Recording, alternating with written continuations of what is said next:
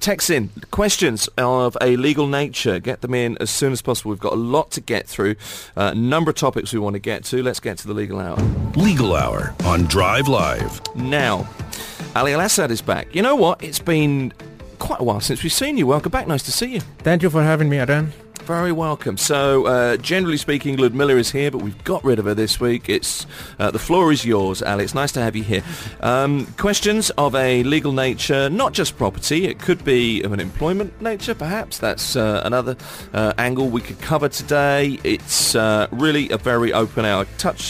Get in touch with us, 4001 via the free app or 423-1010. Ali is here to answer those questions. Now, the topic today is, this is a really hard thing to cover. There's so much to this, but we'll go through this, I think, step by step. Heirs agreeing on settlement over distribution of the estate once somebody passes on, documentation of settlements before the personal status court, the implications of the settlements. Let's break that down and start with this, Ali, if we can just run through this. It's a topic that comes up regularly. We try to cover it regularly because there is so much involved. What happens upon the death of a non-Muslim who does not have a will? What is, and I know this is a long open-ended question, but what's the actual process you'd be expected to follow when you go to the court to try and sort things out? So basically, the reason why we are discussing this topic today, because as we know that since the DIFC registry for wills was established, a lot of people start to have more comfort about how their assets will be disposed in the future upon the death. Right. However, till now we see situations where you have someone who unfortunately passed away without leaving a will. And usually that's what we see a lot from clients or like people who approach our office for advice, is that sometimes like we have someone who passed away, we are not Muslims, we have property, like the person who passed away have properties in Dubai, and now we heard that this will be ruled under Sharia. Is that true, or what can we do about it? So basically, if you go to the first two levels at the court, basically yes, everything when it comes to properties, it will be ruled under Sharia unless you have a will registered at the DIFC. But this is not the end of the story, because one of the situations that we always face, that someone come to us, for example, like a man who have a spouse, a son, and a daughter. His parents are not alive anymore, and he doesn't have any sisters or brothers. And usually they come to us like, we have property, I want to know how I can avoid Sharia upon my death, because I want to apply my own country law, or for example, like I want to give equal shares to my wife, my son, or my daughter. The main idea that people usually come with it, that Sharia will distribute their assets against their will, which is not true. Because what can happen sometimes? We have a person who died, and you have, like for example, like the heirs are his father, his son, his daughter, and his wife. Sharia will have a set share for each one of these heirs, but it's not the end of the story. What should happen?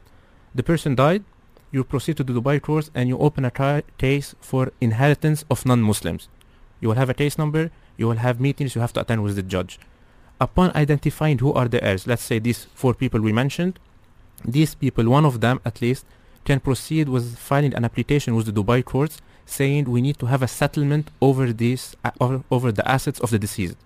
In this situation, there will be a meeting arranged for all the heirs to appear in front of a judge and give a statement, which means, let's say Sharia will give, for example, for the son, the double share of the daughter. If the daughter and the son will appear together in front of the judge and they will say, we would like to split our share equally, the judge will approve it. Which means in this situation, the heirs can meet together, decide exactly by details how they want to distribute the assets. Which means we bring like four heirs, let's say these are the only heirs, they will appear in front of the judge and they will tell him, for example, like this property will go to heir A, this property will go to heir B, this company will be given to heir C, and this bank account will go to the heir number D, named D. I just wanted to jump in there for a moment, because one of the things when somebody dies and when inheritance matters come into play, it's very often the fact that you're dealing with grieving for a relative who has passed away, who has died. That's one side of it. You then have to deal with the very real but lengthy process of legal proceedings in some instances, and that is very often frightening. isn't it, for people? Because you're dealing with, the courts, you're dealing with judges, but the point you're making here is just appear and deal with it as best you can. That's the point. It's not something, Ali, to be afraid of. Yeah, even there is a simpler way for it, because I understand, like, especially a lot of people, they've never been to court. Like, Sure. and some people, like, the idea of going to court is a bit like worrying or like something new. So what can happen in this situation, like if each one of the heirs will give a power of attorney to a lawyer or to any individual they trust who can represent them in this process, especially if we're talking about lawyers, because lawyers, they have this stuff on daily basis, so they know the system, so they can help them a lot in this situation. So what can happen? Each one of the heirs should give a power of attorney to a representative, let's say, for example, as a lawyer, and this lawyer can process the entire matter from A to Z on behalf of the heirs. There's just one situation where the heirs have to appear, where they give the first statement to the judge saying, for example, let's say, for example, a father or a brother or a relative passed away. They will acknowledge in front of the judge that, yes, we acknowledge that this guy passed away and his heirs are 1, 2, 3, 4. That they enumerate the people. The judge from there, he will issue something called certificate of succession. At that time, if there is a power of attorney given to anybody, the heirs does not have to appear in front of the judge anymore. Okay. Well, there's a lot more to talk about here, because this is, I guess, the simplest case. This is when things go according to plan, but within the family, first of all, which isn't always the case. Lots of questions coming in about this. No surprises there. We'll come back and ask you this in a moment. What if the person has a will from their home country? How does that count? We'll think about that in a few moments' time. The implications. We're talking about inheritance currently, but if you have a legal question, 4001 via the free app or 423-1010. Our guest today is Ali Al-Assad on the Legal Hour from Yamalova and Plethka. This is Drive Live on Dubai Eye 103.8. It's Drive Live, and it is the Legal Hour. Legal Hour on Drive Live.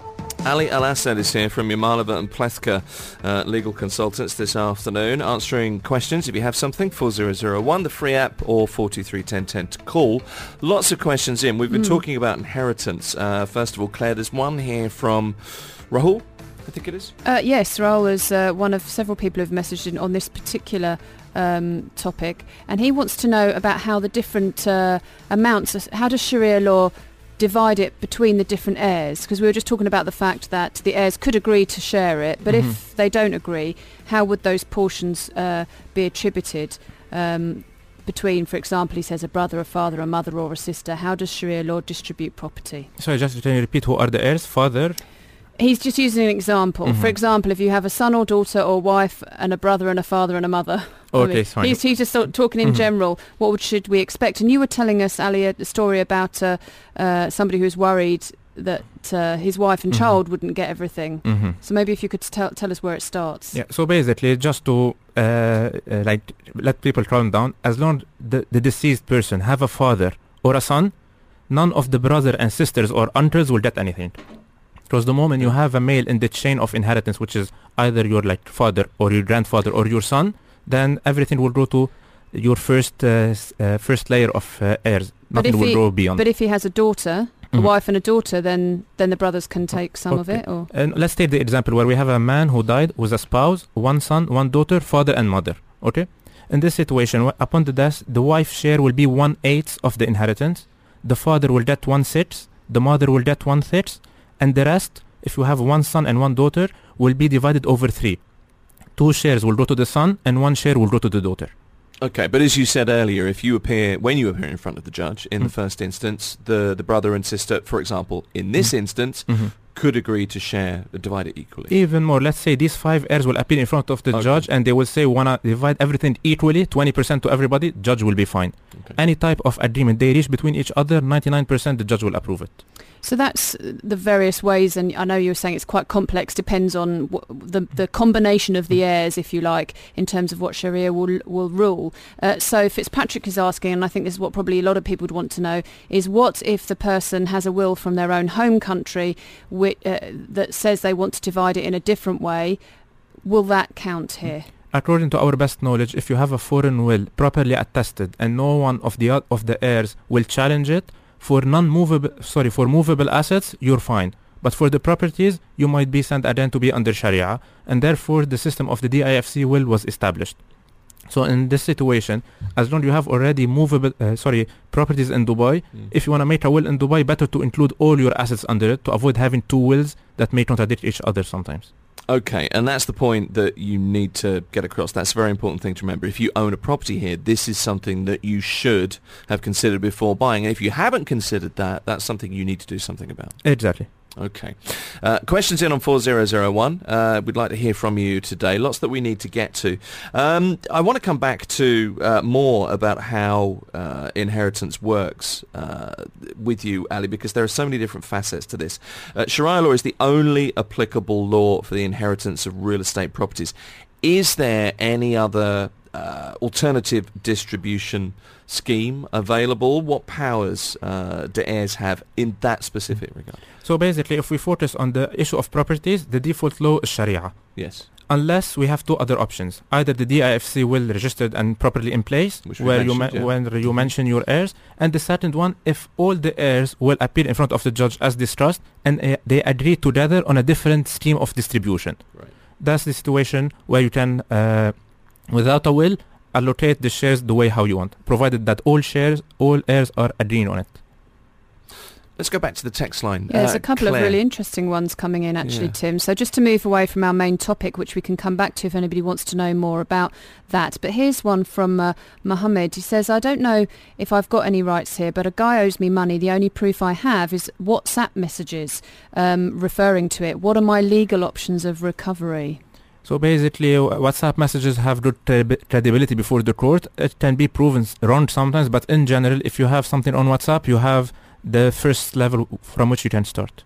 So he could at least start a case using that. Good to hear. And also it depends on the amount, how big is it, because different amounts have different levels of proof. Okay, I hope that helps you, Mohammed. In what way and what kind of level, what's the difference in proof? For example, like for certain amounts you can prove it just if you have a witness. Certain amounts you need something in writing to document it, otherwise it won't be heard. Okay. And WhatsApp can qualify as some kind of a written proof. In written proof, yeah. Another one here from George. If an employment offer letter from an international company headquartered in Europe contradicts a local Dubai employment contract, will the offer letter be recognised as legally binding under Dubai employment law? Basically, whenever we have anything from abroad or internally made, let's say a side agreement or an offer letter from abroad, if this contradiction is contradict the UAE law in a way it favors the employee, it will apply here. In the event it does not favor the employee, the court will ignore it. Okay, questions to Ali Al-Assad from Yamalova and Plethka this afternoon. The legal hour is ongoing. Another half an hour. Get the questions in as early as possible because it does always tend to get pretty busy as we come up to 6 o'clock. So half an hour more with Ali. We've got lots to get through. Drop them to us as quickly as you possibly can. And if there's any issue traffic-wise, just had AJ there. Looks pretty good. Agree about the traffic. Still on the way to Ajman. That's been very difficult today. Hopefully that's going to abate a little bit as Ramadan continues. But if there's anything going on, we'll update the traffic in a few minutes' time. Drop us a quick text. If it's safe to text us, 4001 or via the free app, or call. Esther is at the phones today, 423-1010. No matter your preferred communication, stay in touch with Drive Live, only on Dubai Eye 103.8. Today, this afternoon, it is the legal hour. Our guest is Ali Al-Assad. Legal Hour on Drive Live. He is from Yamalova and Plethka, legal consultants. George texted in earlier on. Ali, you answered the question. Just let me read the first text just to remind you. If an employment offer letter from an international company headquartered in Europe contradicts a local Dubai employment contract, will the offer letter be recognised as legally binding under Dubai employment law? The answer to that was... The idea, whatever comes from abroad or from internally, contradicting the labor law or any labor contract here, if it does not favor the employee, it won't be considered.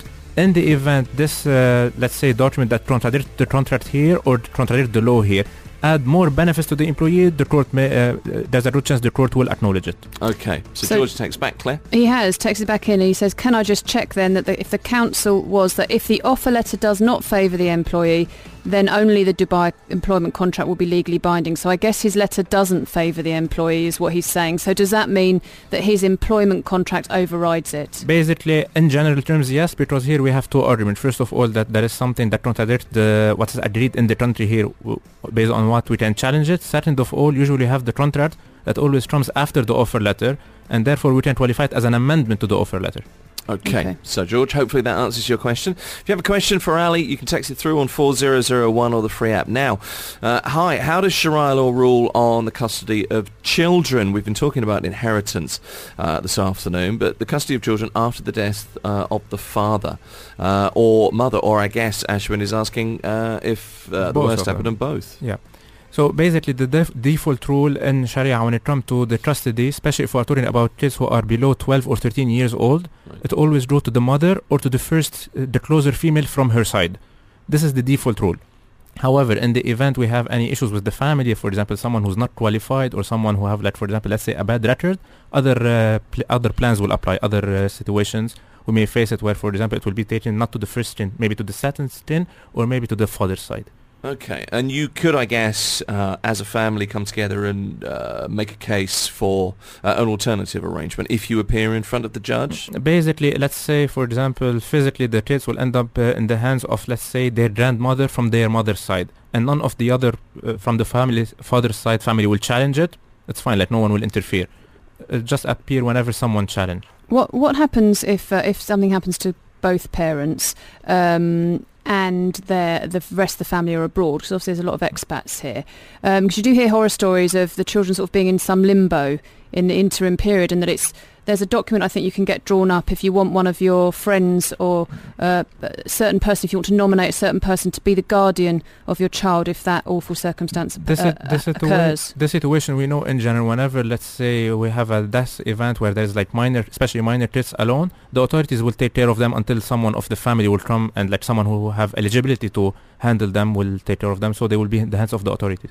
So there's no sort of official or legal document you can do that names other people as guardians here? You can see it in wills sometimes. However, there is a concept, but I cannot tell you that it applies every time, but there is a concept that whatever, like especially when it comes to the custody of the kids, that whatever the parents agree on, the judge may challenge it or may shift away of it, because the idea here is to protect the kid. What if the parents agree on something that doesn't make sense for the judge, or something like they are giving the kids for someone who maybe like does not seem to be like reliable or trustworthy with this stuff? So it's a case-by-case basis. So the authority have the right to shift away of it. Okay, here's a question for you. Legal Hour question, no name on this. What wills can be registered for properties in Sharjah for specifically non-Muslims, Ali? So far, we know that the DIFC system, the wills of the DIFC applies to properties in Dubai and to properties in Ras Al Khaimah. When it comes to properties in Abu Dhabi, recently there was some declaration from the authorities there that they are about, or they already established some kind of a similar registry for wills for non-Muslims. When it comes to Sharjah, as we know, there is no such system yet. Plus for Sharjah, as I know, that the freehold is a bit limited for expatriates. So I don't know if there will be enough cases for such system to be established there. Okay. And Thomas is asking a question. This is more for, I guess, confirmation for him. Is the DIFC issued will 100% legal here in the UAE? I mean, it's not signed by Dubai courts, but just to confirm that for him. So basically, from the time it was initiated, till now we didn't see any problem with the DIFC will. On a different topic here, one from Mark. He says, can a company stop a contractual allowance or benefit? What if the contract contains a clause stating that the company can make changes to the contract? For example, he's referring to educational allowance. So can they suddenly decide that they're going to stop paying your education allowance, for example? In general, whenever we have an employment contract, the terms are agreed between the parties. Any amendments need to be approved by both parties, otherwise it will qualify as a breach. Except one situation. Sometimes you will see a contract, for example, saying like we'll pay education allowance just for the first year and second year to be agreed between the parties. This will be a different scenario. I have a real estate agent. A security check didn't go through with the property because I didn't go through with the property, I guess. The landlord was happy to return the check. She isn't giving them... the real estate agent, I guess this isn't giving me the check back and is asking for 50% of the commission in order to return the check. Obviously, this person wanted to rent somewhere, decided not to. The real estate agent is saying, give me half. That isn't legal, or is it? So basically here there is 2 points to tackle. First of all, I believe the check is in the name of the landlord. However, it's in the hand of the broker. It seems to be the case, which means the broker is holding it just as a pressure against the tenant. Yeah. So basically, like, the broker cannot do anything with it, cannot cash it. So as long as the landlord is not willing to support the broker, you are fine. Like, they cannot cash this check. Second point is we need to check your agreement with the broker. For example, if it include any clauses about compensation for the broker in the event like the sale doesn't go through or the rent doesn't go through. Yeah. So for this one, if you agreed on compensating or paying any type of let's say damages or like a partial commission, even if the sale doesn't go through, then you have to pay it. But for this one, we need to see the contract to be able to answer accurately. Okay, I'm assuming we've got that right there. It seems to be from the text that came in, we have. If you're listening now thinking that wasn't what I meant, let us know, and we'll pose the question to Ali once again. But that seems to be the answer.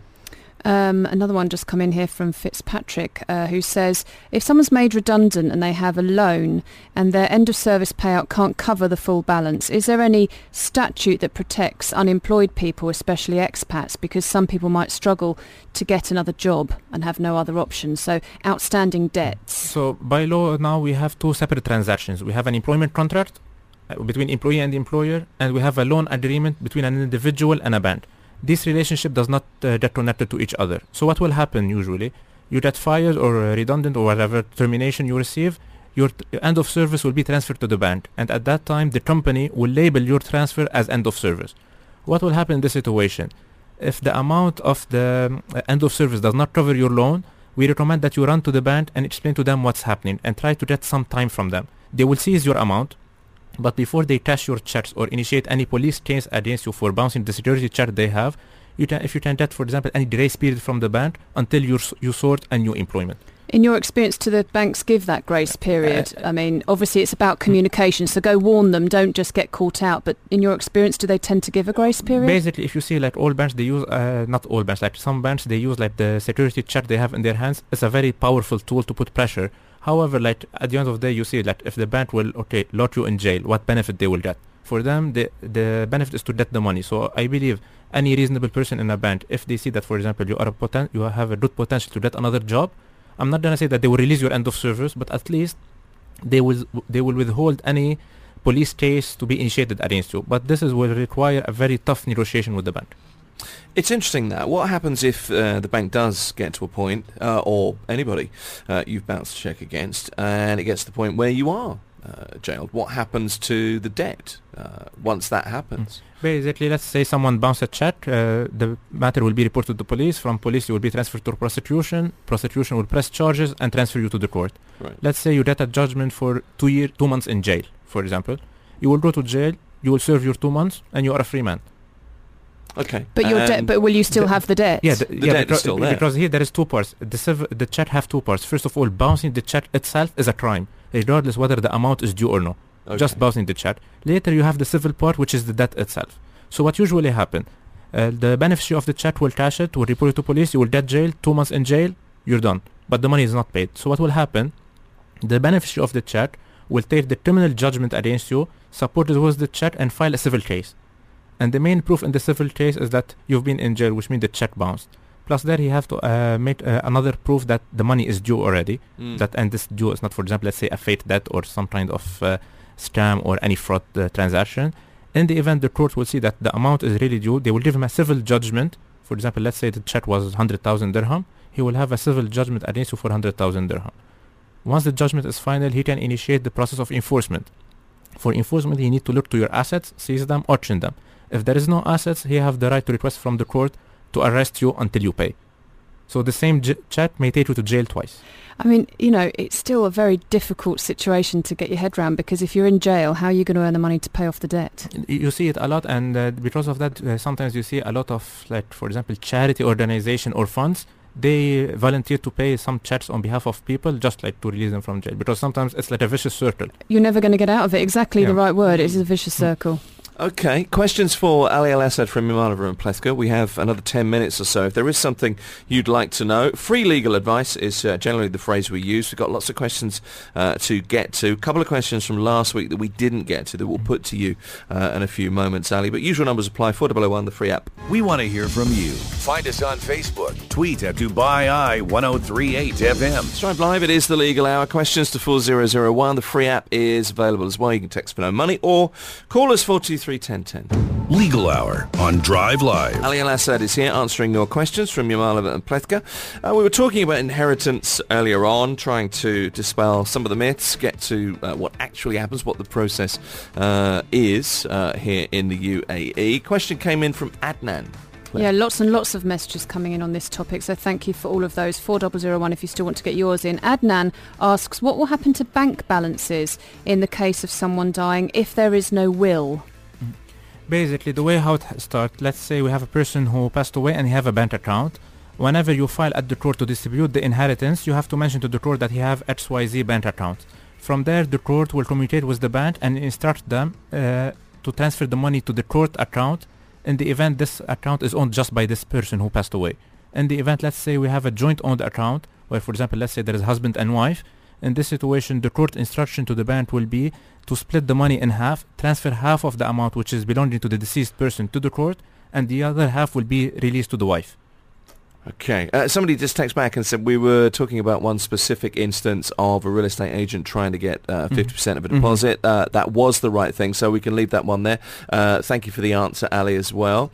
Ahmed's texting in, Muslim family, let me see, 3, wife, son and daughter. How would a property be divided in that instance? Just wife, son and daughter. If there is no parents, in this situation, the wife will get 1/8. Later, the remaining you divide it on 3. 2/3 will go to the son and 1/3 will go to the daughter. Okay. What about in the instance that the children are young, there are no grandparents or any other family, but too young to sit in front of a judge and say, well, I would divide this equally. What happens in that instance? In this situation, basically, because let's say if we have an orphan kid, in general, and that's the good question, because we always hear some confusion between the people about guardianship and custody. Here we have to differentiate.